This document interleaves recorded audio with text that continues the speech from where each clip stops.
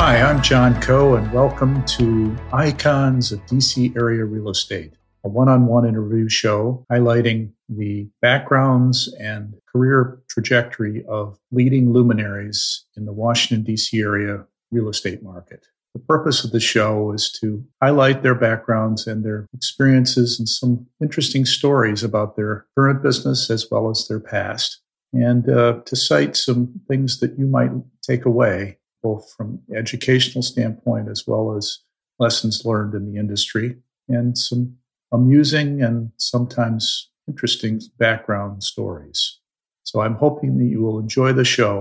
For my next episode of Icons of DC Area Real Estate, my guest is David Flanagan, who is the CEO of Elm Street Development. David and three partners formed the firm in 1977, then known as NV Land. And in the early 1990s, when NVR, the parent company, went public, David and his partner, Bill Moran, bought out the company and went and formed Elm Street Development. David has developed over 53,000 lots over his tenure in the land development business, primarily in the Washington, D.C. area, but also in Baltimore and down in Richmond as well. NVR, the home builder, is still their largest customer, but their predominant business is selling to the national home builders once they buy raw land, entitle it, and build out the finished lots, typically. They've separately started Craftmark Homes, which is their home building entity, and the Elms, which is their apartment development entity. And they've built many homes and developed many apartment communities in that period of time. David has a strong appetite for risk, but understands it and is able to manage and mitigate it, as land development is perhaps the most risky of all the sectors in the real estate building business. So without further ado, here is David Flanagan. Welcome, David, to the podcast. Thank you for joining me today. Thanks for having me, John. Appreciate it. So, David, your current role as CEO of Elm Street, tell me a little bit about that and what you're doing today and how you're looking at things and what your role is at the company. In general, I'm trying to give the support that all our folks need to keep the organization rolling and doing good new communities, new projects. So it varies day to day what my activities are. It's basically overall sort of guidance to some extremely talented and experienced individuals that are here. So you more or less an overseer of other people, or are you actually out in the front end looking at deals and bringing business in as well? Once again, my days vary. I do some of that, but in general, I'm just a cheerleader. Sure. And organizer and motivator, but I'm certainly not doing a whole lot of work. Okay. So let's go back to the start here. Where did you grow up? And tell me a little bit about your family life growing up, okay. etc. I was born in the Deep South. That's where my mother's and father's family were, from Mississippi. Mm-hmm. My father worked for DuPont, and so I grew up in Delaware. I was there for a number of years. So what, in high school you moved there, or what you were? I was there from 4th grade to 12th grade in Delaware, and that's a company town. That's a big, at that time it ruled the state. You were Wilmington? Wilmington, yeah. Yep. And so everything was DuPont. And so I got a feel for what the big corporate world was. And it was not a bad upbringing and good experiences. What influences did your parents have on you based on your life today? Good foundation. I love upbringing, fairly straightforward. Do you have siblings? Middle class. I have 2 brothers and 1 sister. Mm-hmm. I'm 3rd in the pecking order. Okay. And we were the typical Leave It to Beaver family. So your father worked for DuPont. Was he in sales? Was he a research guy? His degrees were in physics. He had an undergrad and graduate degree in physics. Mm-hmm. And he was doing research and some production things for some new products up in Delaware and for DuPont. And always doing some interesting things. And then he got transferred down to Texas to the Ship Channel with DuPont. And at the same time, I went to college.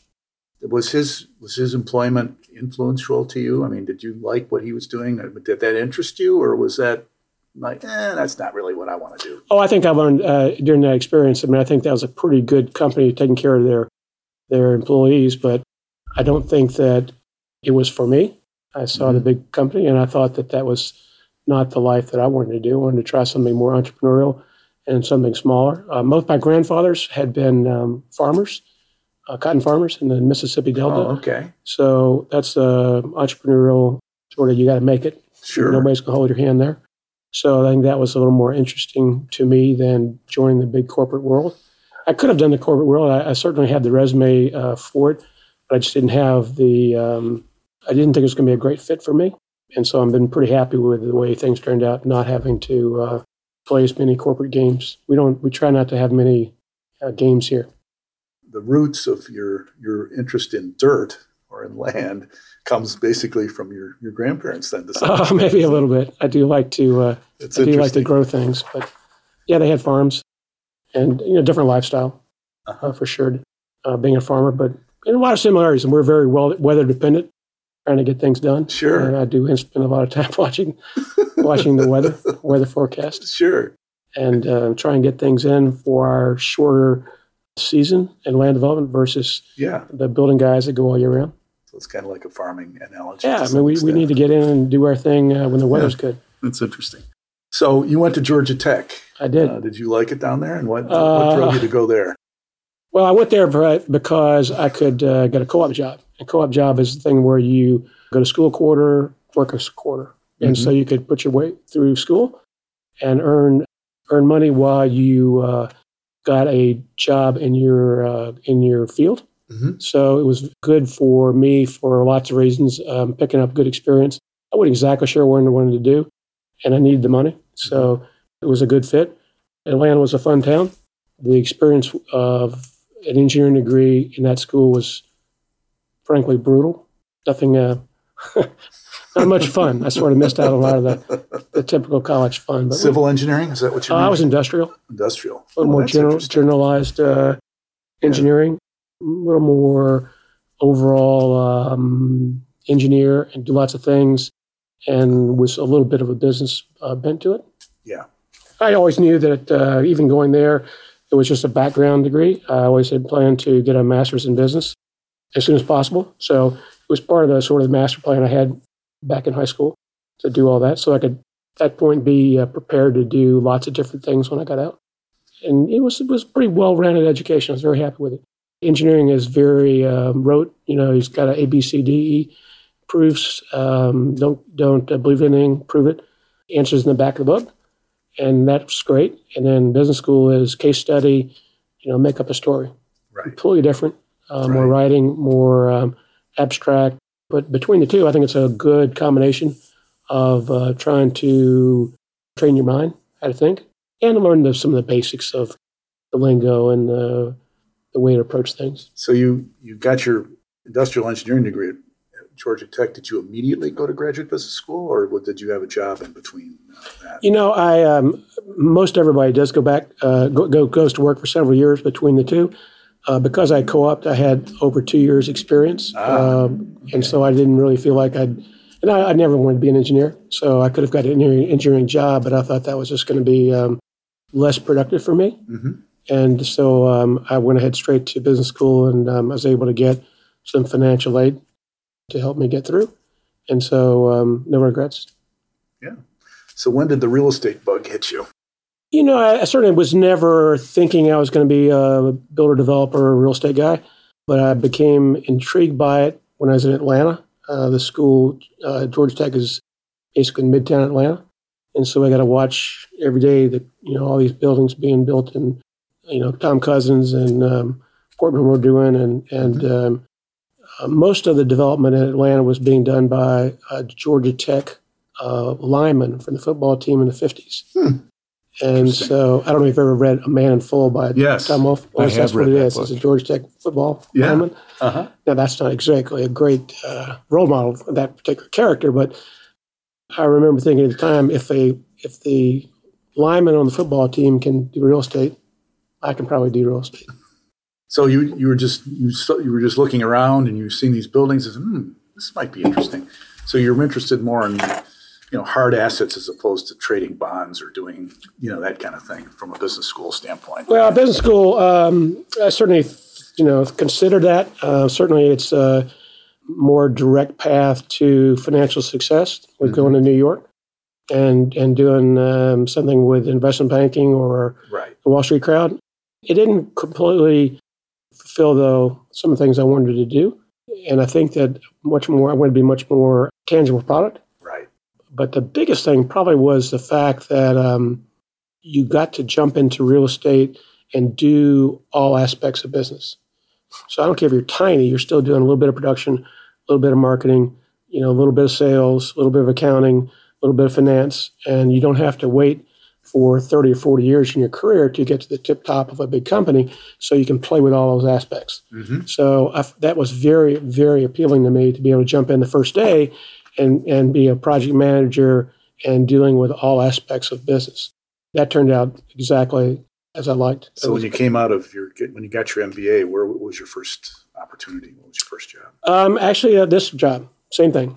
I've been in the same company now, same job, basically doing the same thing now for 40-something years, 42 or 3 years. So what attracted you to here?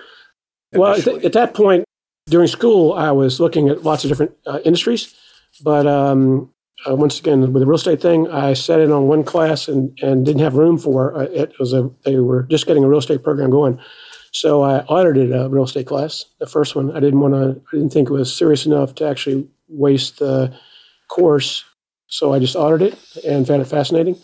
And then I took the second course for credit and got more hooked and thought that would be something that would fit me very well.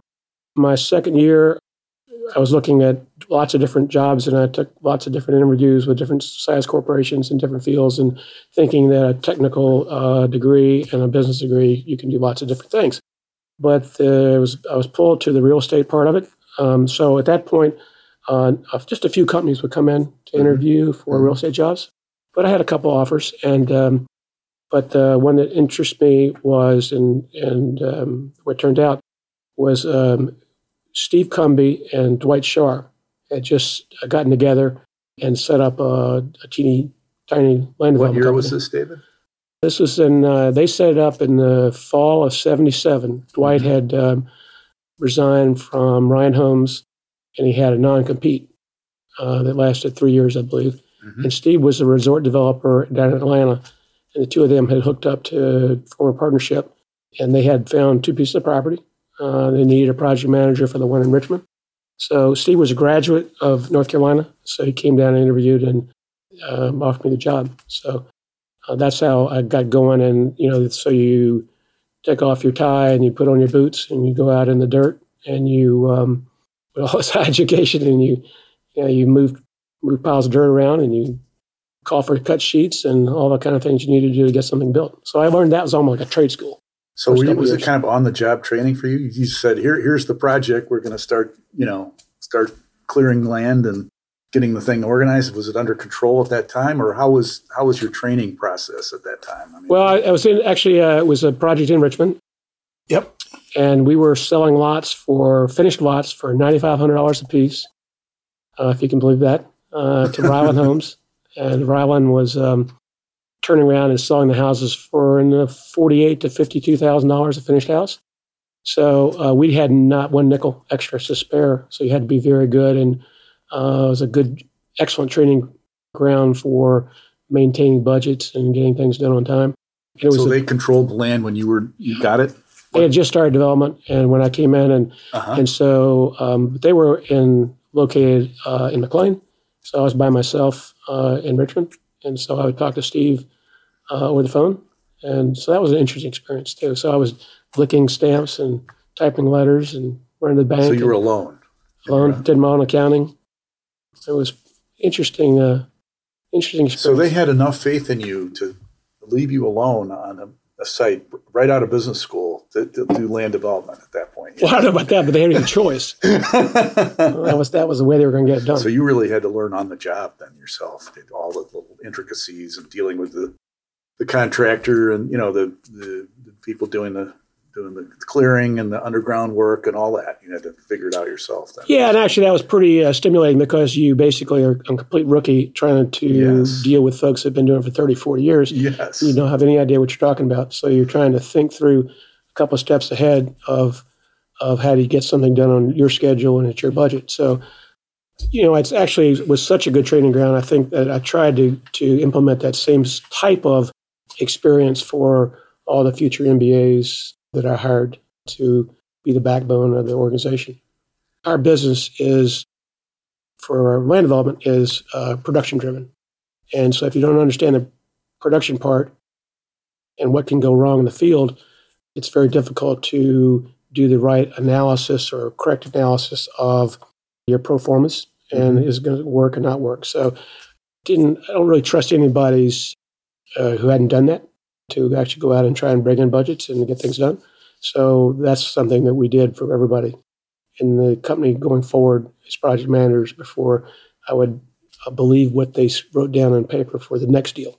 I'm astounded with the fact that Steve and Dwight just said, here's the site, start managing the project right out of school. That just without any, okay, let's sit down. I got to give you, these are the steps. This is how we do it and all that. Oh, believe me, they were phenomenally helpful to me, both brilliant businessmen. Of course. And it was a lot of fun. Again, tremendous learning curve. If you think about it, at that point, I was 24 and Dwight was 34 and Steve was probably 30, 31. And then, we were able to, a couple of years later, Bill Moran joined, who was the fourth of us, and we sort of set up the whole NV structure at that point. So Bill and I took off running, at that point it was called NV Land. Dwight ran NV Homes and Steve ran NV Commercial. And so the three of them were partners in everything, and I was just partners in the NV Land aspect. And then sort of, the rest is sort of history. NVR is now, they're the best national builder in the country. So it was been a wild ride, but a lot of fun. So even, fast forward, Elm Street Development is actually the same tax ID number for the company I went to work for back in 1978. And we just renamed it to Elm Street Development back in the late 80s to avoid some other conflicts with when Dwight went public.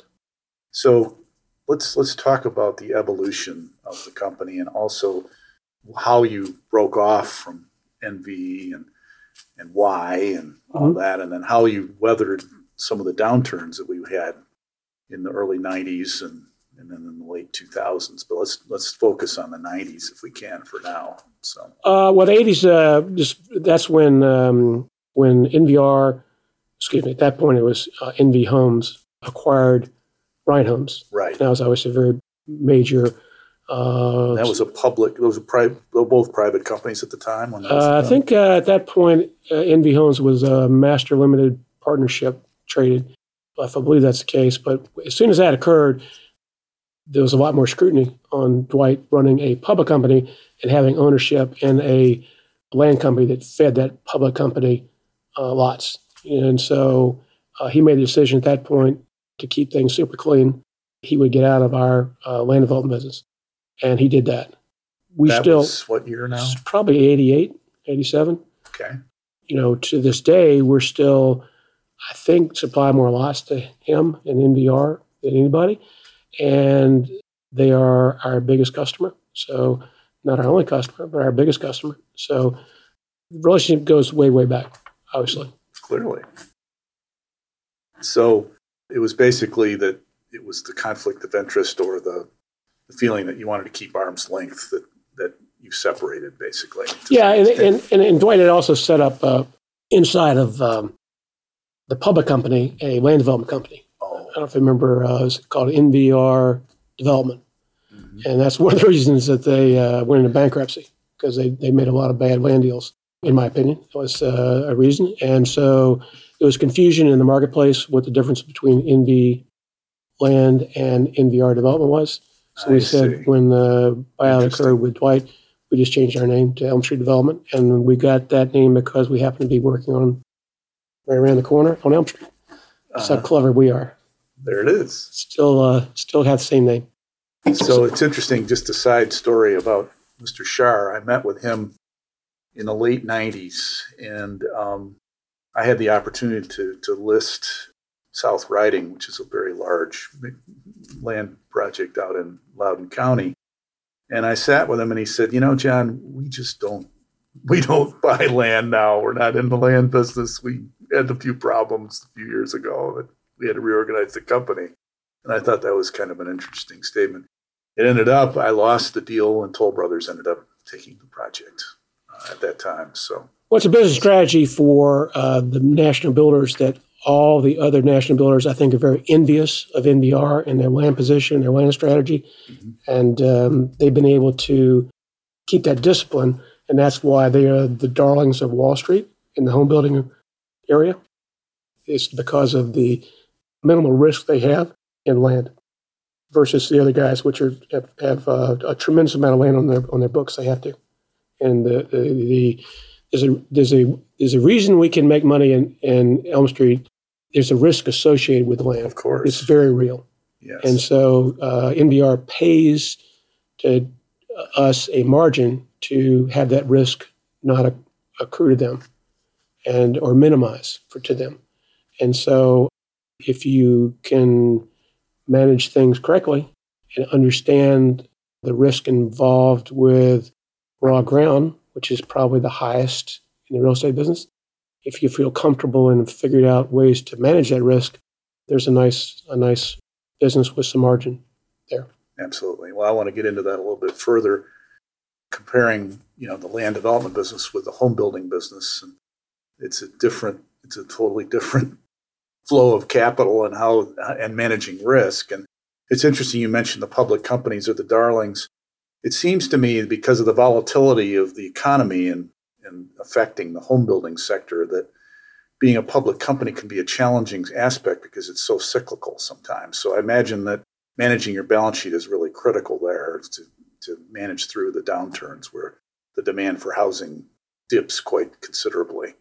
And since you now have a home building company, how did I assume, since your diversification now, you're into home building, you're in apartment development, mm-hmm. and you're also in property management now. Correct. I'm guessing that your evolution as a company is because you wanted to balance your balance sheet a little bit more as far as flows and cyclicality of the marketplace. Is that part of the thinking there? It is. I think that it's those are our areas right now: land development, apartments, and home building. A lot of it's driven by minimizing risk and trying to be able to survive the recessions. It's, I'd say, typically in 10-year period in the land development business, 2 years is so great, any idiot can make a lot of money. 6 years it's a fairly normal business, and 2 are so bad you just can't make it up. And so it's a lot of what you do to survive in real estate in general, but land development specifically is surviving those 2 years out of 10. And if you are very lucky and very good, you are not just surviving those 2 years, you're taking advantage of other people's difficulties during those two years. Exactly. So as you broke away from Dwight Shar and his balance sheet and opportunity how did you finance your situations going forward, your equity and how you secured land and all those things on the acquisition side, and then the evolution of the growth of your companies from the land development into the other businesses? Talk about that a little bit, if you can. Sure. In general, we've always used internal equity. We've had very minimal experiences trying to go out for capital. Found that it's extremely expensive until you have to answer to somebody else. And getting back to that, I don't really want to do that. And you're a high-risk business, and you don't want the widows and the orphans with you. So Bill and I would always say, okay, we screwed up, we lost a ton of money, so what? Let's go to the next one. And we didn't have to explain ourselves or feel terrible. It was our equity, and some things work and some things don't work. So we're very comfortable with that. And what that did, it limited our growth, and it limited what we could do. But that was okay, because it's not just about equity. It's about debt capacity. It's about opportunity in the marketplace. It's about the people you have that that are up and operating. So there's lots of wheels on the car rolling, and you got them all rolling the same speed. So while we were making money and keeping retained earnings to fund the equity, then that allowed us to have a better balance sheets to be able to borrow from typically commercial banks. And we were also hiring good folks and training them. And obviously, this is a very good market here. So we kept those wheels all rolling about the same speed. So we really never really hurt for equity. 80s were very good for us, the Reagan years. And then 1991 hit. And that was a crushing 2 years that anybody in the real estate business during that time frame would never forget. The banks were coming to you to call their loans back and things like that, right? Well, it was just such a crazy time. Regulators jumped down the banks' throats, and they closed. I think at that point we had 17, 19 lenders, and we lost probably 2/3 of them through either RTC takeovers, mergers. So, it was unbelievably brutal and ridiculous what the federal government caused, and I'll put it on them. They didn't have to do that, but with the S&L scandals and other things, they wanted to handle it that way. So that caused the biggest transfer of wealth this country's ever seen. Nobody ever talks about, but it was fairly staggering in 24 months how many dollars moved around. Well, sure. And it was not necessary like this compared to, they did learn something. In 2008, it was not the same crackdown and give everybody a little more time. Real estate is a illiquid asset, so you just can't turn it on and off with a switch. You have to give a little more time. And that's why this last recession was so much more gentle, longer, but less chaos. Right. No RTCs running around and no collapse of the industry as we know it. Liquidity. Yeah. Yeah, it was completely different, and it was funds waiting around for the RTC kind of meltdown to occur, but because the regulators had a little more sense this time, not only for builder developers, but actually for the S&Ls and the banks not putting as much pressure. They didn't want to do what they did in 1981, in my opinion. They did it because the federal overseer was beating them around the head every day, telling them to do it, and so it was absolutely idiotic. But we got through. But we had at that point we had to call up our folks doing our work and say we have no money because the loan commitment we paid to that bank, they're no longer answering the phone. RTC is picking up the phone and saying your bank's out of business. So the commitment letters and the deeds of trust we had were meaningless. So it was a tough time. So it was a tough time. So what did you and your partner look at each other and say, I'm wondering if we can continue here, or were you?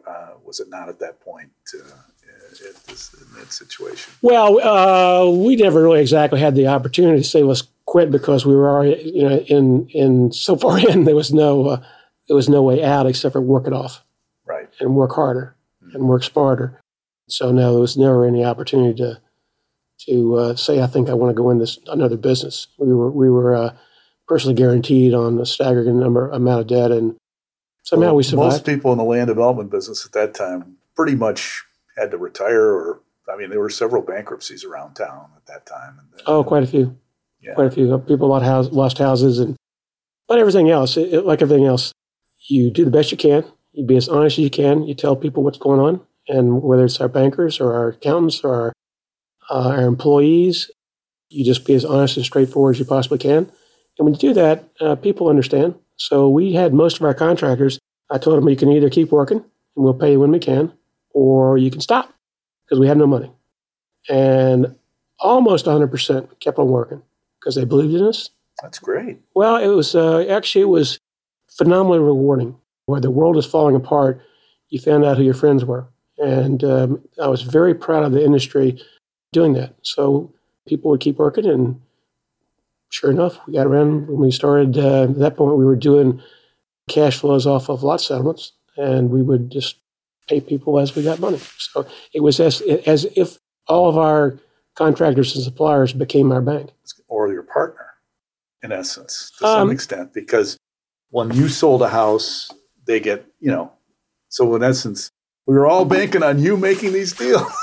So we're gonna keep working to make that happen, in essence. So. Yeah, they believed us. If they thought we were not going to pay them when the things got better, then they wouldn't have. But I think we had earned that reputation. And, there's a lot of ways to survive, but ours was basically let everybody know exactly where we are and deal with it best we can. And we learned a lot during that time frame. And take things we are still doing today in our business to better prepare. So we swore at that time we would not ever be in that position again. And so we worked even harder with the risk minimization strategy for our business. We started doing more income properties, apartments. We were already in the business a little bit. We started doing more. The real estate recessions, those 2 years out of 10 that are bad, it's usually about cash flow. Most of the deals don't go so bad that you're throwing the towel. Most of it's just about, can you survive the cash flow? And so if you have assets that are throwing off cash to provide carry on some of those assets, the banks will tend to work with you. And if you're honest and working hard and trying to deal with a bad situation. So when you have income properties, you have that cash flow. Land goes to zero. Not only does it go to zero, you typically, the interest rates are higher. So it gets worse than zero. That's a very illiquid asset during a recession. And it throws off no cash. So you have to have some diversification of some income properties. And so that's one of the things we started doing. We also then had a home building company set up. Kenny Mullen was, at that point, was one of our regional managers, and he had home building experience through NB Homes. And through Ken and his efforts, we set up Craftmark Homes. One is an opportunity to start a building company at the worst part of the recession, which is actually a good time to start new businesses. And other two was to be able to have a conduit for us to be able to work out of land deals where the builders had punked out on us or whatever, and to be able to go in and drink our own Kool-Aid a little bit and get out of deals. So Craftmark certainly turned into a lot more than that, but that was one of the reasons. Those are the two reasons to really start that business up. So both those two were more important things for us business-wise from 92 on. So that was your opportunistic play at that time, the downtimes, to be able to create those businesses to give you a little more balance in your portfolio as far as income production, et cetera, for the company then, basically. Yes, I think so. And it allowed us to be a little more balanced. We'd already doing a lot of things to minimize risk during downtimes. We think we know how to do that in terms of diversifying by product types inside the land. Product types we develop for townhouses, condos, high-end, low-end, far out, close-end. We diversify by county and city. Counties will go into moratorium. If you're in just one county, you're out of business. We would do as much as we could to diversify so that different parts of the business shut down in recession more than others, so that something would be going and providing some cash flow to us. That's worked out well. We do still try and have as many entitlements in hand as we can before we close on a piece of property and carry as little as possible so that if recession does happen and you don't have all your entitlements, you just can say goodbye to your deposit and not close.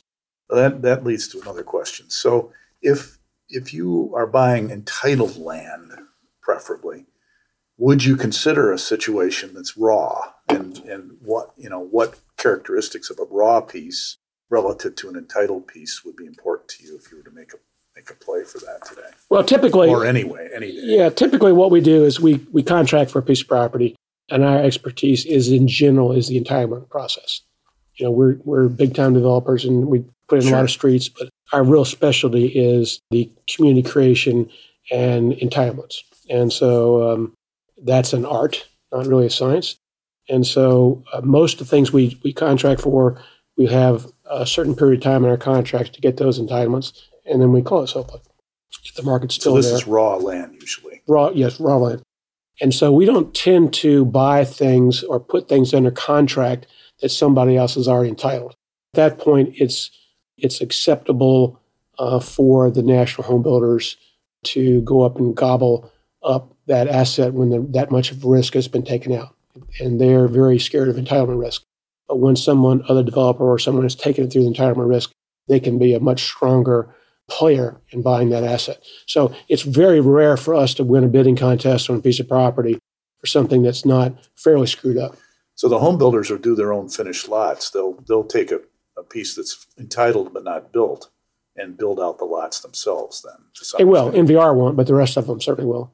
And so they'll staff up, and then the next recession, they'll get rid of their land and they'll fire everybody that's in their land department. So it's not exactly a sustainable business strategy, but they've used it for years. And you just don't want to go to work for a major home building company in their land department, land development department, because you just in those 2 years out of 10, you're out of a job. So it is getting the entitlements. Now you asked me when would we buy raw piece of property and close? Actually, we just got one. We're going to close. We signed it yesterday, but we're buying at maybe 40 cents on the dollar. How do you know what the dollar is? Is it just based on other trades in the marketplace, or what? Well, with our size and our market penetration, we pretty much know what things are worth, and we can't project what it's going to be tomorrow, but we know pretty much what it's worth today. We're talking to all the players weekly, all the national guys, so we know what's worth today. Then you can make some judgments of where we are with the recessions that are coming up, et cetera, or lack of lots and what that's going to do and to the pricing. But if we can get it at a cheap enough discount, and if it's not too big, we will occasionally buy something that's raw. It's much more limited opportunities because most people realize how much more money they will get, they being sellers, if they will just sit still for 2 years and let us or somebody like us turn the crank and get the approvals and get rid of that risk. But there are opportunities if people need the money or it's a big corporation. They don't care. It's rounding error. It doesn't matter. So we'll do some, but it's a much more limited aspect of our business. So where do you see land opportunities today in the marketplace? The marketplace today is it's the worst I've ever seen it in 40-something years. Trying to find the next deal. It's just very limited supply. Most recessions we've had that I've gone through, which is 3 big ones in my career, there's usually been a lot overhang, not only of paved lots on the ground, but also paper lots that were already approved. And today, it's just the opposite. So I've never seen it this difficult to find our raw material in terms of land that we can put housing on. And it's for lots of different reasons, but that's where we are. So the big greenfields are gone. Right. That have fed us for the 80s and 90s and 2000s. It's a very different business. And so you're looking at more, the greenfields today are actually old parking lots. They're underutilized FAR, older office buildings, knockdowns. It's just a different kind of game right now. So that's what we're spending more time on. And we're still doing greenfields. We're still out in the suburbs doing more than anybody else. We're also spending a lot more time on redevelopment possibilities and trying to do covered land plays while you typically have to buy those. And so if we can get cash flow coming off of a asset that has some cash flow and spend the time to rezone it while you have income coming in from whatever the use is, whether it's a Wendy's or a office building or whatever, right. It gives you the time to go ahead and reposition the asset and get the approvals necessary. So when the time is right and the existing tenants lease runs up, then you can knock it down and do something new with it. So you're acquiring existing properties now or looking at them for redevelopment into residential use. Then. We are. We bought one just a couple months ago, old office building over in Merrifield. So yeah, we're doing more of that. I think that's just, if we don't evolve, we'll be out of business. Of course. Right? So it's not like it's something that I like to do it. It's a lot harder. It's easy when you're competing with the value that a farmer can get off cows. Sure. Well, it's pretty easy to beat that. Yes. But now you got to beat the income stream that landowner is getting. Commercial property. Yeah, exactly. Right. So it's much more difficult. And the greenfields were easier to get approvals because you already had the master plan typically in process and told you what you could do. And in general, the residents that are around it, either nobody there to fight you, or they just moved in their house and you're building exactly what their neighborhood looks like. So much easier approvals. Now it is, there's somebody on all 4 sides of you, and they have an opinion, and it's a challenge to get things approved and done and to make the numbers work. So not whining about it. I'm just saying in general, it's harder than it's ever been to find the next opportunity. And that's what I worry more about when I come to work every day is the next opportunity rather than recessions or the next thing that we have coming up. I mean, that's what it keeps me up. What's interesting is what's changing right now in the single family business. And it's not just here, but everywhere in the country. What I'm hearing is the zoning changes going around in the country. So urban markets now, in some markets, Minneapolis and Portland and maybe Seattle, they're eliminating single-family zoning in some of these cities. So if that happens in Washington, and I know Montgomery County is at least thinking about it here in Maryland, I don't know if there are other jurisdictions around the D.C. area that are thinking that way, but how would that affect your business if that happens? Well, I think that we're actually already seeing that occur in terms of what our products that we're delivering to the market. We track every year how many singles, towns, condos we do, multifamily apartments. Sure. And if you look at that progression over the last 20 years, the percentage of single families has fallen consistently, and the amount of townhouses increased, and multifamily has increased. So I think that we are all heading towards a European model. At some point, our business will be 5% single family, 20% townhouses, and 75% multifamily. And that's not tomorrow, but that's certainly where we're heading. And our grandchildren and great-grandchildren will much more likely be living in a multifamily structure. And that's just, we need to learn new tricks to stay in business. And so that's another reason I'm more interested in spending more time on our apartments and our multifamily, because it's a much more complicated legal strategy, much more complicated to build, much more complicated to design, much more heavily capital intense upfront with all the millions you have to pay in architectural fees and zoning changes. So a very different business, but it's challenging and you have to keep learning. And we certainly are not the experts at the multifamily business, but we're trying. So adapting from more of a horizontal to a vertical orientation, I'm sure has its challenges to it to some extent, but you bring some skill sets to the table that other people may not have if they started only in the vertical side. And what aspects of the land business you think that give you somewhat of an advantage looking at the marketplace today, just out of curiosity, if you see any that you can think of? We have done so many deals in the marketplace. I mean, I just can't imagine anybody's done more than we have in terms of maybe JBG, but in terms of just pure deals. And so we've learned a lot about what makes a good deal and not a good deal. And so we've seen an awful lot. We made a lot of bad decisions. So hopefully we've learned every time we make a bad decision. So I think maybe our strategy of how to approach a deal is helpful, whether it's a multifamily site or not.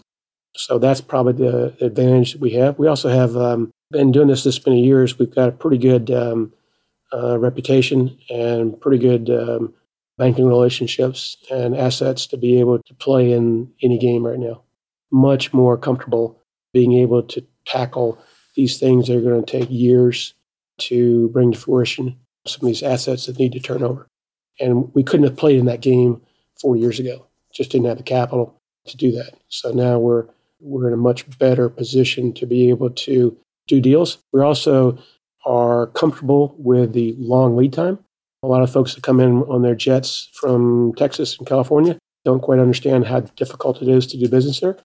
And I said, they're going to come in and take over the world. It's like, hey, that's great. I'll see you in 4 years when you get your first building permit. That's actually a nice level of protection for our business. It's something developers don't usually like to talk about. We just despise how difficult things are. It's good and bad. It's bad because it's so difficult to deal with, but it's good because it stops competition. Hate competition. Competition's brutal. Brutal. We deal with it, but I don't like it. I don't look for it. We look for uncompetitive areas. Right. Well, that makes sense. But it's interesting. You were providing inventory for companies, before in the land development. Well, you're still doing it, but instead of that, now you're looking at, delivering your own product, probably more so than you're delivering product for other developers. So your relationships have changed to some extent as who your customers are. you're more selling now to the end user customer as opposed to the builder at this point in the evolution of your business. Is that a fair statement? Not completely. I mean, I think our still core business is selling feeding to the big guys. Okay. And so, maybe roughly of our efforts, 20% is going to multifamily rentals, roughly. And the home building is good, but land development is still our cutting edge expertise. That's still a lot of what we're doing. We're still feeding the big guys and trying to get through the entitlement process and create nice communities. And so we have many big PUDs going on right now that are doing very, very well. So let's talk a little bit about your relationships with the local governments around town and how that has evolved over the years and how you see the government perception of your business and how that's changed over time, if it has, and how you've dealt with it, just out of curiosity. Because being in the entitlement area, that's a major part of your business is dealing with the governments, I would think. Are you talking about our industry or Elm Street specifically? You specifically, and you could say it relative to the industry as well, so a combination of both. How you've evolved and how the industry's evolved as well, and how you've addressed it maybe a little differently than some of your competition has, potentially. Well, in terms of Elm Street, we've been doing this a long time. And so most people know who we are. I think that helps us a tiny bit when we go in and try and get some approvals. Not a whole lot, but they know if we tell them something, and they being the politicians and the planning staffs, that we're going to deliver. And they don't know that from the guy that just got off the airplane. And they don't know it from the guy who already screwed them on something else. Mm-hmm. So we go to great lengths and have spent way tons of money trying to protect our reputation and finish things that maybe other people wouldn't have finished and at great expense to us. So I think we've earned that. We've paid for that. So your philosophy is, we got to do what we've said, even if we don't make money here, or if in the short term, because your view is long. You know that this is a long game and that the relationship is important over time with this jurisdiction because we're going to do deals for a long time here. Is that kind of the thought process? That's exactly the process. And so, yes, when something goes bad, we finish it. It's immaterial to the market or to the politicians or to our bankers or anybody else, whether we make money or not. That's our problem. Right. And so that's the way we sort of treat it, is we got to finish what we started, and we try very, very hard to do that. So I think that's how we do in terms of the Elm Street brand. And I think we've been dealing in most of these municipalities for many, many, many years. And they live around the corner from something we've already finished, or they live in a community we've already developed. I think they know we know what we're doing. And when we tell them something, then we're not lying. So that's very helpful when we go in for the next deal. Now, in terms of the way they view the industry, the politicians and et cetera, the land development especially is the real whipping boy because we're the change agent. We're the ones that are overcrowding schools and clogging up the roads and all the other horrible things we did, right? Of course. Creating all these people. But it's, it's interesting. We've always been in the public perception and a lot of the planning perception as being the bad guys, which is always sort of amazing to me that building a house is somehow a bad thing. I think it's incredibly... You're providing a home for someone. Right. And we're not creating the people that once we build a house. If we built too many houses and nobody moved in, we quit building houses. So it's fairly idiotic. What's happening right today is two things. One is we have some counties that have gone into the biggest lockdown I've ever seen. And we have other things going on for the first time in my career. The Washington Post has finally said, we have a housing problem. They've been crushing our industry for years and years and years and years and years of all the evil things we did. And now they said, there's not enough housing. Well, duh. Of course there's not enough housing. Everybody in this borough has been fighting us all along. So finally this is getting some recognition. Yes, we have a housing problem. And we've been right for 40 years and they've been wrong. It's like if you just let us build something, everybody would have a much better life and have a better price. Of course. And competition is very real, as I said. So the solution to a lot of this is let's build some more houses and more communities and get some more creative. So it's interesting now we're getting some play from the national media and from the Washington Post, from COG, of all people, trying to push out some, where everybody says we need X number of units. And The mayor said some things in terms of more housing production. Of course. At the exact same time, because of the election we had a little over a year ago, we have several counties that have just completely, totally rolled up the sidewalks and shut down. So it's just, you can't make it up. It's just, it's amazing, and it'll go that way because it went that way because of where we are in the cycle. The cycle is now over 10 years, almost 12 years since the last recession.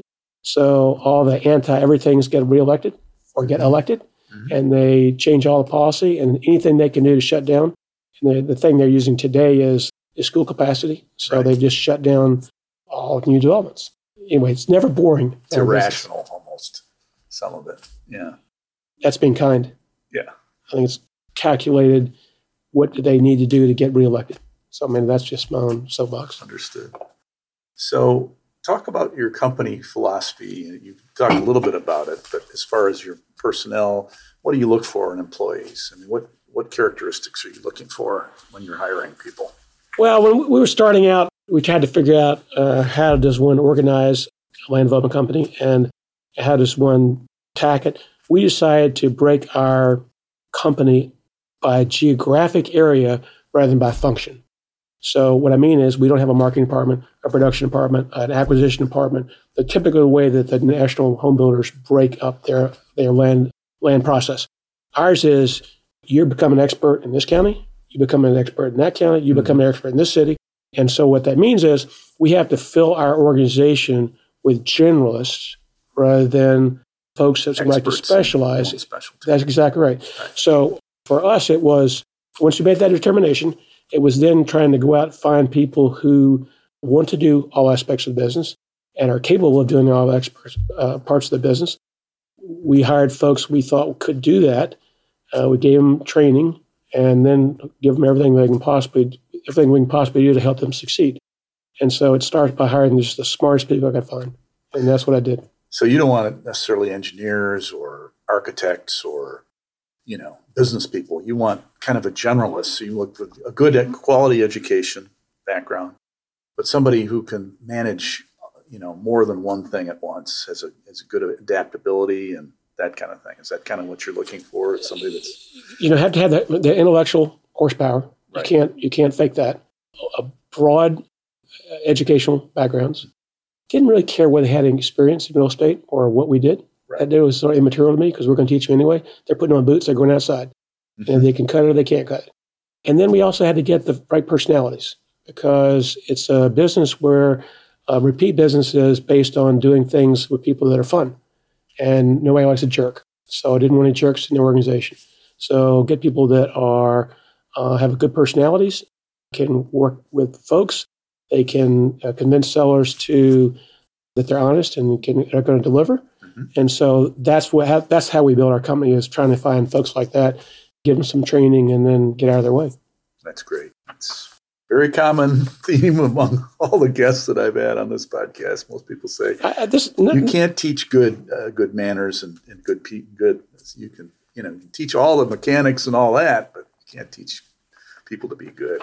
Our business is not rocket science. It's just pretty simple, stupid blocking and tackling stuff. It's not, nothing we do is all that technical, and it's about handling people, the way you want to be handled, and being honest and working hard and doing the right thing. And so you find those people and you say, then you help them succeed. So David, you own the company, I assume. And do you have partners now, and do you share some of the ownership of the company with any of the employees that you have? We do. That was another thing that was important when we set up the company, so that we're not only looking for attributes that I mentioned already, but we're also looking for entrepreneurs. And we're looking for people who, frankly, are motivated by money, because I wanted people who want to be successful. And I don't think you should ever apologize for that. Just an aside, the millennials tend to want to apologize for that, or they don't want to admit it now. And I think that's a failing I see in some of them. They want to save the world, and that's great, but you can save the world a lot more if you have a few more resources than if you don't. So never apologize for that. So finding people that are... Well, you can do both. You can be good and you can make money, right? Absolutely. Absolutely. And I think you can do more good if you're successful, and you can have more assets to solve some of the problems that are out there. So anyway, getting the right compensation system set up for those types of folks. If you say you're hiring the best, well, then you better have a compensation system that rewards them. So we were able to set up a system it's used in a lot of real estate companies, but maybe we do it maybe more than some, where it's not tied to their success is not just tied to the company. Their success is tied to their success. And so it's an equal system with everyone here with unequal results. And that's okay with me. It's a fair system. And so compensations and rewards are based on the successes of individual projects. So, there's a lot of luck involved in our business, and some people have been luckier than others. But that's just the way we set it up. And so, yes, we have many partners, many partners in the company. Mm-hmm. And I wouldn't want to operate any other way in a business that is this risky. They're basically on the hook, and they being the folks that are the partners. And so they're doing a lot more worrying than I am at night.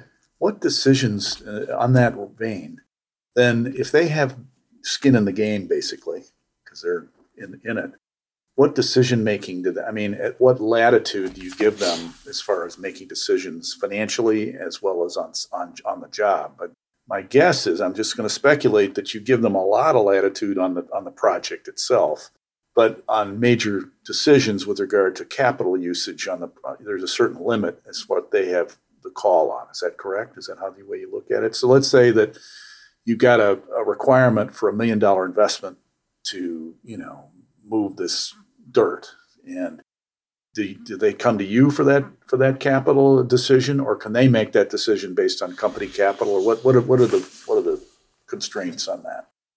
We have a lot of projects going on. So for us to be our size, we always have to be working on 50, 60 projects at a time. That's a lot. So wow.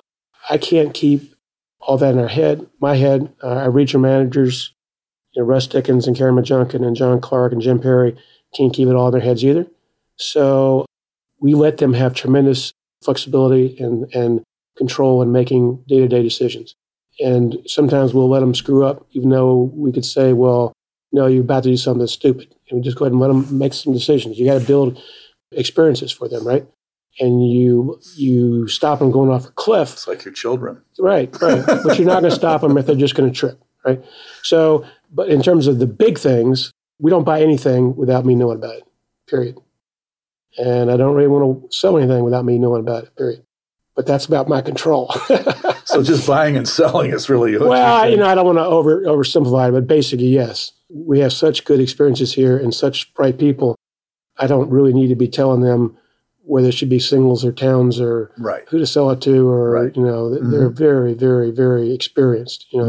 Because of this system we have set up, because of the people that are here, and hopefully having good personal relations here in the company, we don't have a whole lot of turnover. So we don't have to do a whole lot of training. And so that makes things unbelievably more efficient as a business to have almost no turnover. So what's the average tenure of your people here, your senior people? They're still here. From the origins almost? Right. From really hard. Very, very, very, very, very turnover. 20 plus years of experience. Yeah. Very good. A lot of 30 year, which is good because it's a complicated business to learn. And as I said, I don't really respect people who haven't gone through recessions either. And you need to make some mistakes. So the more you go through a recession and you come out the other side, well, now if you tell me something and you've been through a recession, you understand how bad it can be, I'll sit up and pay attention. Until you've gone through a recession, you're talking to the wall. I don't hear what you say because you have no idea how bad it can get. But once you've been there and have found out how incredibly bad it can get, okay, now you want to do something else? You want to buy that piece of property? Okay. You get it? Yeah, okay, let's do it. And when you don't have turnover, then you don't have to worry. You don't have a bunch of rookies around. And so I like not having a lot of rookies around. And I like having good, experienced people who have scars. I don't care how good you are in the land development business, you're going to have some losers. And we have lost on deals more money than I care to tell you. I mean, it's a massive number. But, okay, we do okay with some others too. So it all averages out. But I think we probably have more losses as an industry, in the land development industry, than home building or commercial or industrial or retail. When it goes bad for us, it goes really bad. So if you're looking at the risk-reward spectrum in real estate. Yes. And I'm holding my hand out like this. Yes. And the right hand is the farthest risk-reward, and the left is the safest. Yes. You are as close to the right hand as possible as almost any other business. We're actually out the window on the parking lot. We're beyond it. Yeah, we're out there. But we know that, right? So that's why we do everything we can do to minimize that strategy. And that's why I was always fascinated about getting in this particular part of the business, land development, because if you believe business school, you believe risk reward. Why wouldn't you go in the riskiest, especially if you start with nothing? Why wouldn't you go in the most risky, highest reward and just be the best there is? Yeah. And I believe our company is the best there is at land development, and nobody's even close. So yes, we have had some miserable failures, but we just said, okay, ouch. Now let's go do another one. And so we're fine. Believe me, we do quite well. So I'm going to go to a personal story before I go into your personal philosophy. So in 1998, I had a listing on a property called Clarksburg Town Center at the time. It was a master planned project. It was just entitled. And my client was the guide who went through entitlement, which took him 8 years to get done. And it was at the same time as the master plan for Clarksburg, Maryland, was being put together in Montgomery County. So personal story, my next door neighbor was a fellow by the name of Bob Metz, who I'm guessing you know. Sure. Bob was with Linus and Blocker and a senior attorney in land development and in land entitlement. And he was involved with the county in dealing with the Clarksburg Town Center master plan. And in fact, I saw him in a presentation. The thing was about the size of a phone book, and he threw it on the table and said, "This was unbelievably difficult process to go through." So that's aside to the deal that I was working on. So here it is. This is a 236-acre parcel. And I found it took me about a 6-month marketing process to sell that parcel. And I found a buyer by the name of TerraBrook, which was a company that was owned by Westbrook Partners at the time, major land development or a private equity firm out of New York.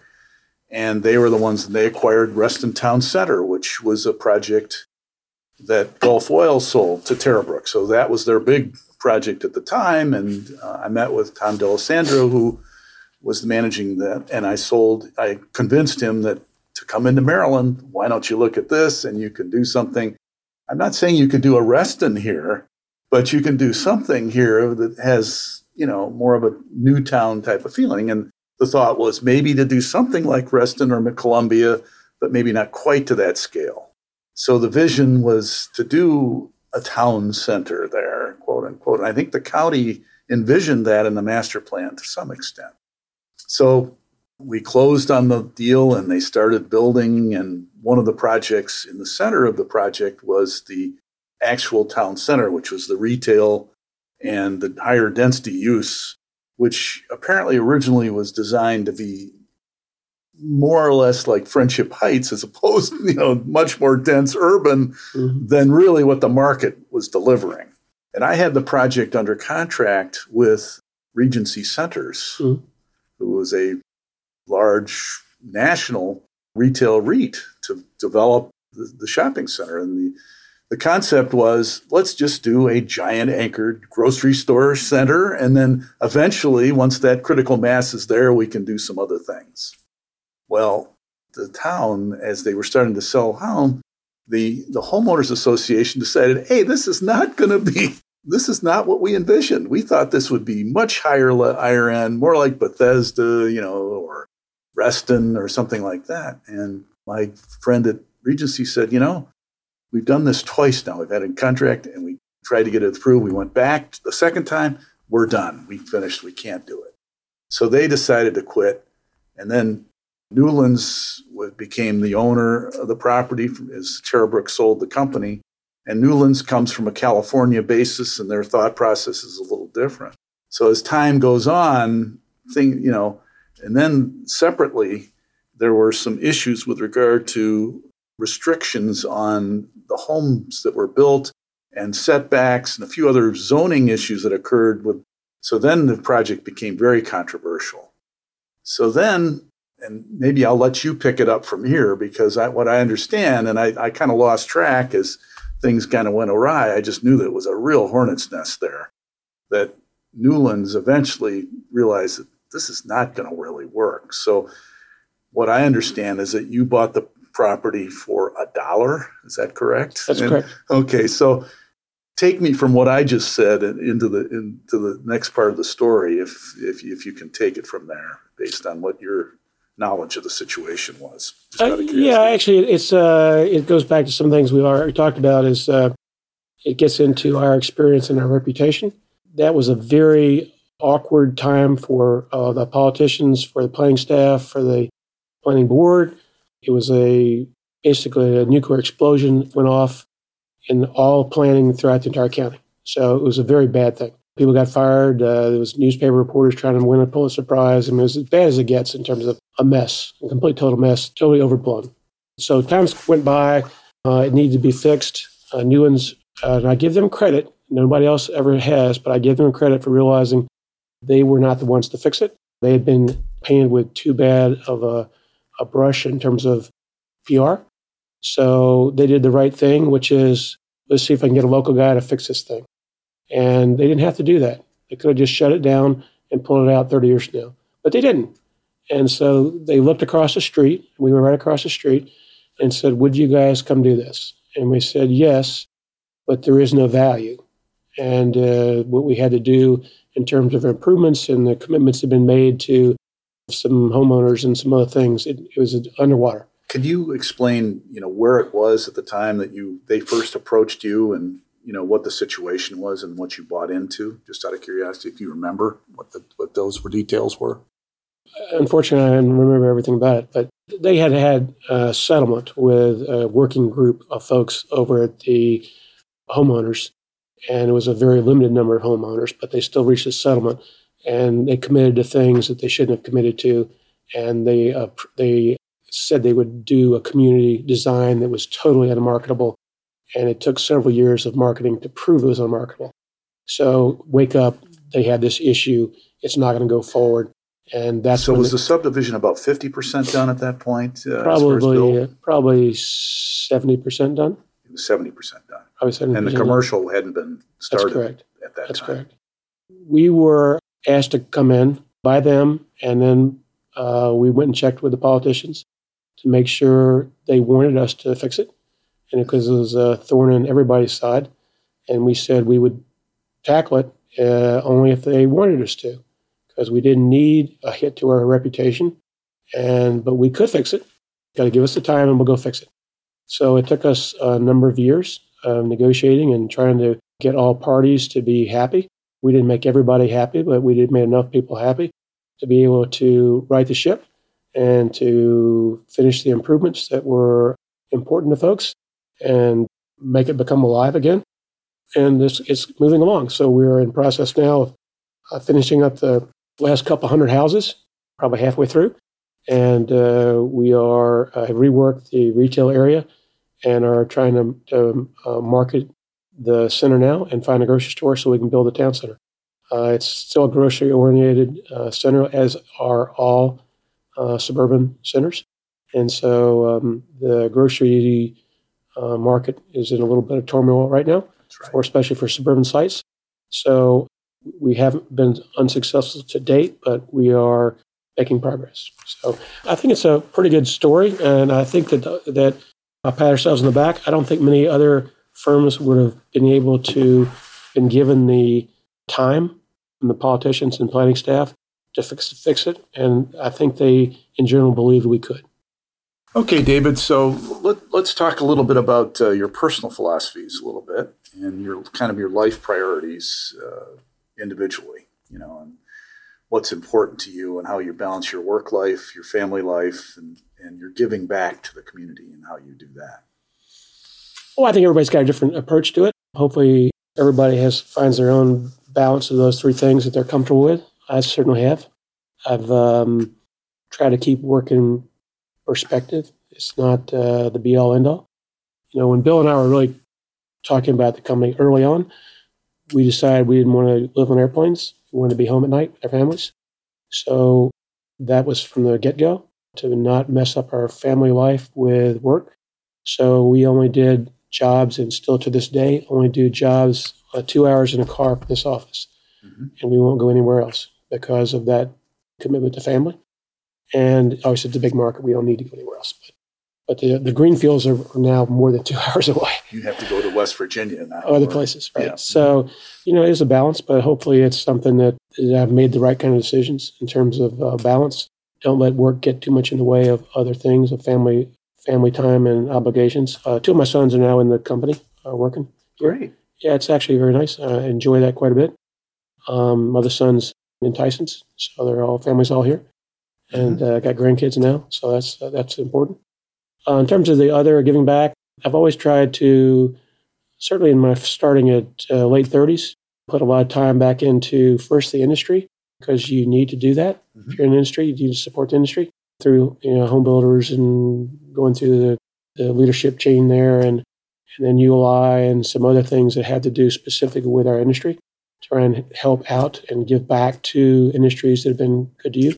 And it's that's very rewarding, because you're making that industry that you're a part of that much more efficient and teaching, so next generations can do a better job. And then I do things for our universities that I went to, and different volunteer organizations that I've been able to help with.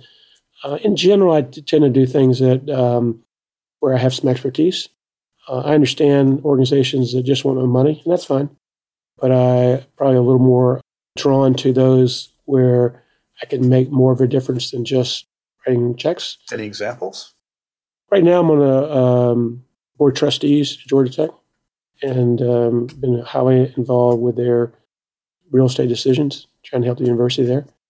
The same thing in North Carolina. I have, not today, but I've been on their real estate advisory board for a long time. So those are some specifics where I've done some things that are inside of my expertise, along with financial support. So it's you never know exactly where you can make the most difference and help out. And sometimes it's just better just to give financial support and get out of people's way who really knows what they're talking about. So I do that too. So let's talk about your biggest wins, your toughest losses, and perhaps the most surprising things that happened to you in your career.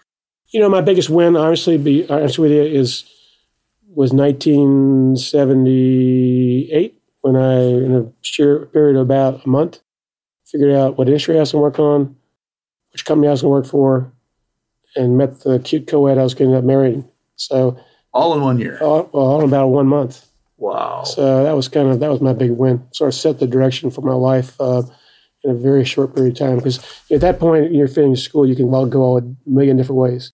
So in that 30-day period or so, that was my big win. Picking the right for me now looking back, the right industry, definitely the right company, the right people to be associated with, and the right person girl to spend my life with. So that was my big win. If I had to, it's hard to screw up my life after that month. I pretty much had it nailed. And so that's was a big win. I'm very lucky. Losses. Toughest loss. Financially or non-financially or anything. Your life, let's say. I've certainly been very lucky with life. I don't even remotely worry about financial losses. Mm-hmm. As I say, that's part of my business. I understand it. Well, it's like breathing. We're going to get killed on some projects. And if I let that bother me, I'd be in a cave, right now. I can't worry about it. So, okay. And as I said before, when Bill and I were setting this up, it's like, well, that's why we don't want to use other people's equity. It's like we both look at each other going, boy, that was stupid. What did we do that for? And so that's, and then you shrug your shoulders and move on. So that kind of losses, financial losses. But what about time? Or devoting your energies into something that all of a sudden you said, oh man, why did I do that? I think the collapse of, and I had to bring this up again, but the 91, 92 recession, the collapse of the financial industry as I knew it, and basically the biggest real estate depression since 1930, that was a loss. Yeah. That was a real gut check punch. You had to use all your wits to keep going and keep the organization together. Keep the relationships. I have no idea how we met payroll in that time frame. I have no idea. Looking back now, it's like, how do we survive that? Yeah. Just like I look back at 82 and go, 82, and go, how did we pay 24.5% on our development loans? Yeah. How did we do that? Yeah. I mean, I'm not sure now. T-bills are 10-year treasury hit 1.25 yesterday, and we were paying 24.5% for our money. I'm not quite sure how we made it through 91 and 92, but that was a tough period. That was I sort of lost my stomach at that point and had to quit drinking real coffee, and that was tough. That was real tough. Never want to do that again. Yeah, but it sounds like you learned from that experience, and now it built up enough of a cushion in your financial situation such that I don't care what happens, unless it's a nuclear explosion, I'm going to be okay, I think, over time. So yeah, another thing too that was probably the worst thing about that was we had to lay off 15% of our company, and that just I've had to do that twice now in my career. Well, not quite. That was the worst, and had to do another one in 2008. I hate that. That is just the worst part of being in business for yourself. All these people that you've talked to, you like, you support, and they're doing a great job, and they're working at everything they can do, but you just can't carry them, and that's awful. That's an awful thing, and so we go to Great Lakes here not to hire people because we are a cyclical organization, and so when things do hit, though, we are all hands on deck. So we're looking for new opportunities. We're trying to fix things that are busted. We're sticking fingers in the dikes to stop the bleed. Hopefully we're past that, but I'll tell you those are two times where I didn't feel good about myself having to lay people off. I don't take that lightly at all. What about a surprise? Something that just came out of a meteor out of the sky kind of thing that happened to you that might be of interest to the listeners here? We're surprised all the time with the success of some of our projects. We basically are dreamers, and more than most careers. Sure. Because every time we do a product, it's different.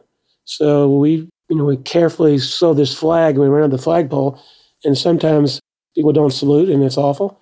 And other times we're just blown away with how successful things are. So I guess that's why we really believe that we're not as smart as people think we are when things are going great, and we're not near as stupid as people think we are during recession. We're doing the same thing every day. We come to work every day and try as hard as we can, but we take no credit for some of our great successes and some of our failures. They just happen to be that way. That's if you can't stomach that, this is the wrong business for you. And we certainly know people and have people in our organization that just aren't comfortable with this. It's a little odd. It's a weird kind of business to be able to have to accept losses and failures, but that's just part of it. You got to be able to just say, okay, move on to the next one. My sense of this business, because I never was in it per se, and I was more in the income producing business, so a little more steady as she goes thing. Whereas it's just in your business, it's just all in, rush, and then just wait till the sales occur, and then or you just get overwhelmed with demand. It's like, how do you manage it? It's like, and then suddenly it's just dead. There's just nothing, and it just kind of just. but I'm 65 now, so I'm getting asked a lot, when am I going to retire? At 65, that's a normal kind of thing you think about. When I sort of stumble through my answer, it usually is, I'm having too much fun. I love what we do. I do. I love the organization. I love the industry. I think what we're doing is good for humanity, no matter what other people think. I think building housing and communities is fascinating, and it has to be done. And we got people, being born and moving here, and we got to do what we do, and we're good at it, and it's fun. Mm-hmm. So I'm going to keep doing it for a while. Now, obviously, I've got an organization that I can walk away for a few weeks, and people don't even know I'm not here, right? They're so good. And so that certainly helps. But I enjoy the challenges of what we do. And it's changing every day.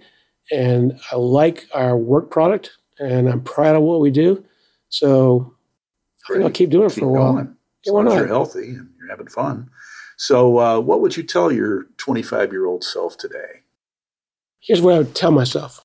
When NVR came out of bankruptcy, take every nickel you can beg, borrow, or steal, and buy it at $10 a share.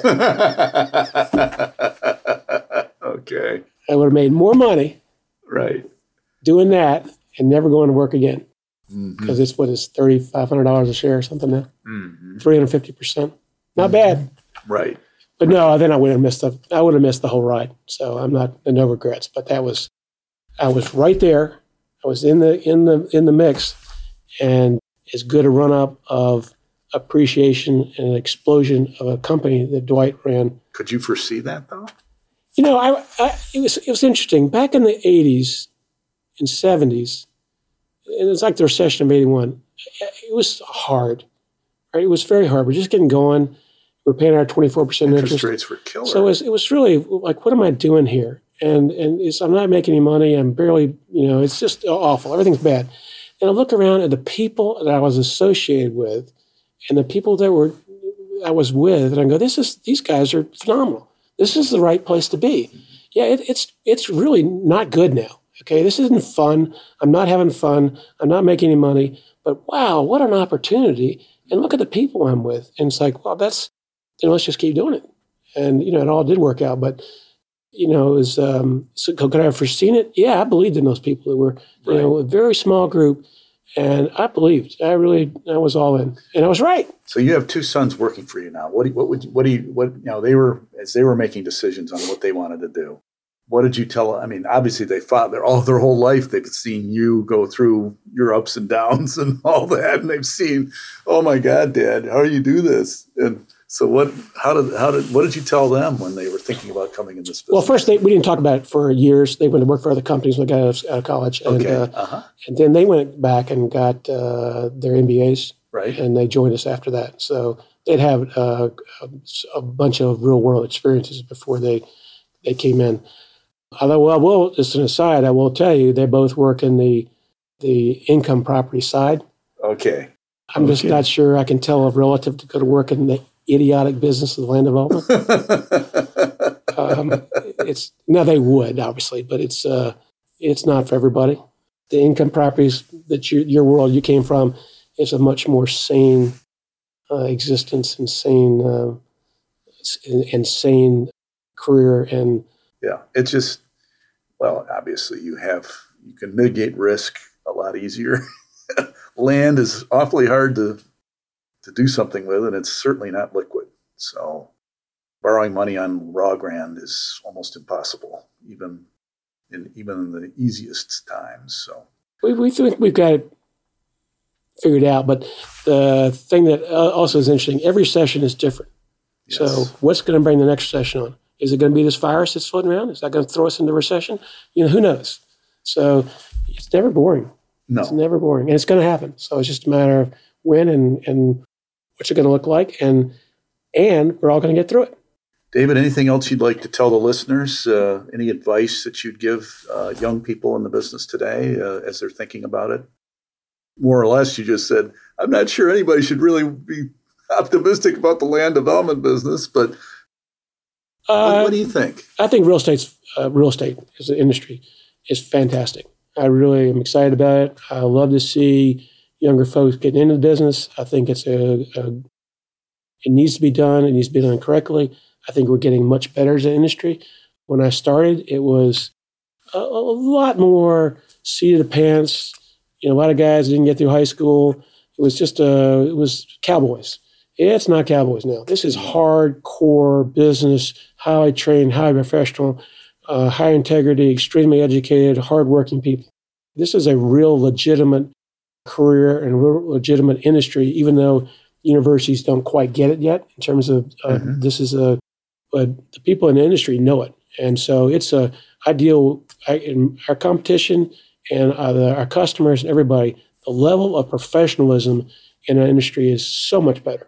So I highly recommend real estate as a career. It's been a lot of fun. That's something else too we don't talk a whole lot about.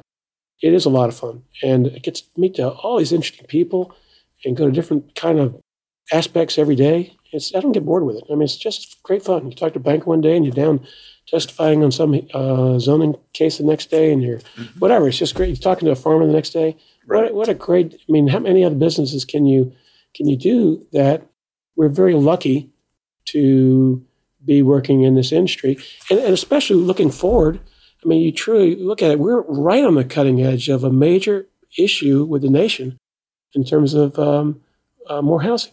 And it's not going to go away. And so the people that can fix it correctly are the practitioners in our industry. It's not the politicians. No. That's just all nonsense, absolute nonsense. They throw a number on the board and they go, let's hit that number. Well, they have no idea. Now, they're setting a target. That's great. But then they got to come to practitioners to actually say, okay, here's how we can do it. Right. And they got to listen to us. So there's plenty of opportunity for younger folks to come into the industry and make an impact on the world, do good, and make money, and have fun. So that's my story, and I'm sticking to it. On that note, David, thank you very much for your time. We really appreciate it. Good. Thanks, John. Thanks. Take care.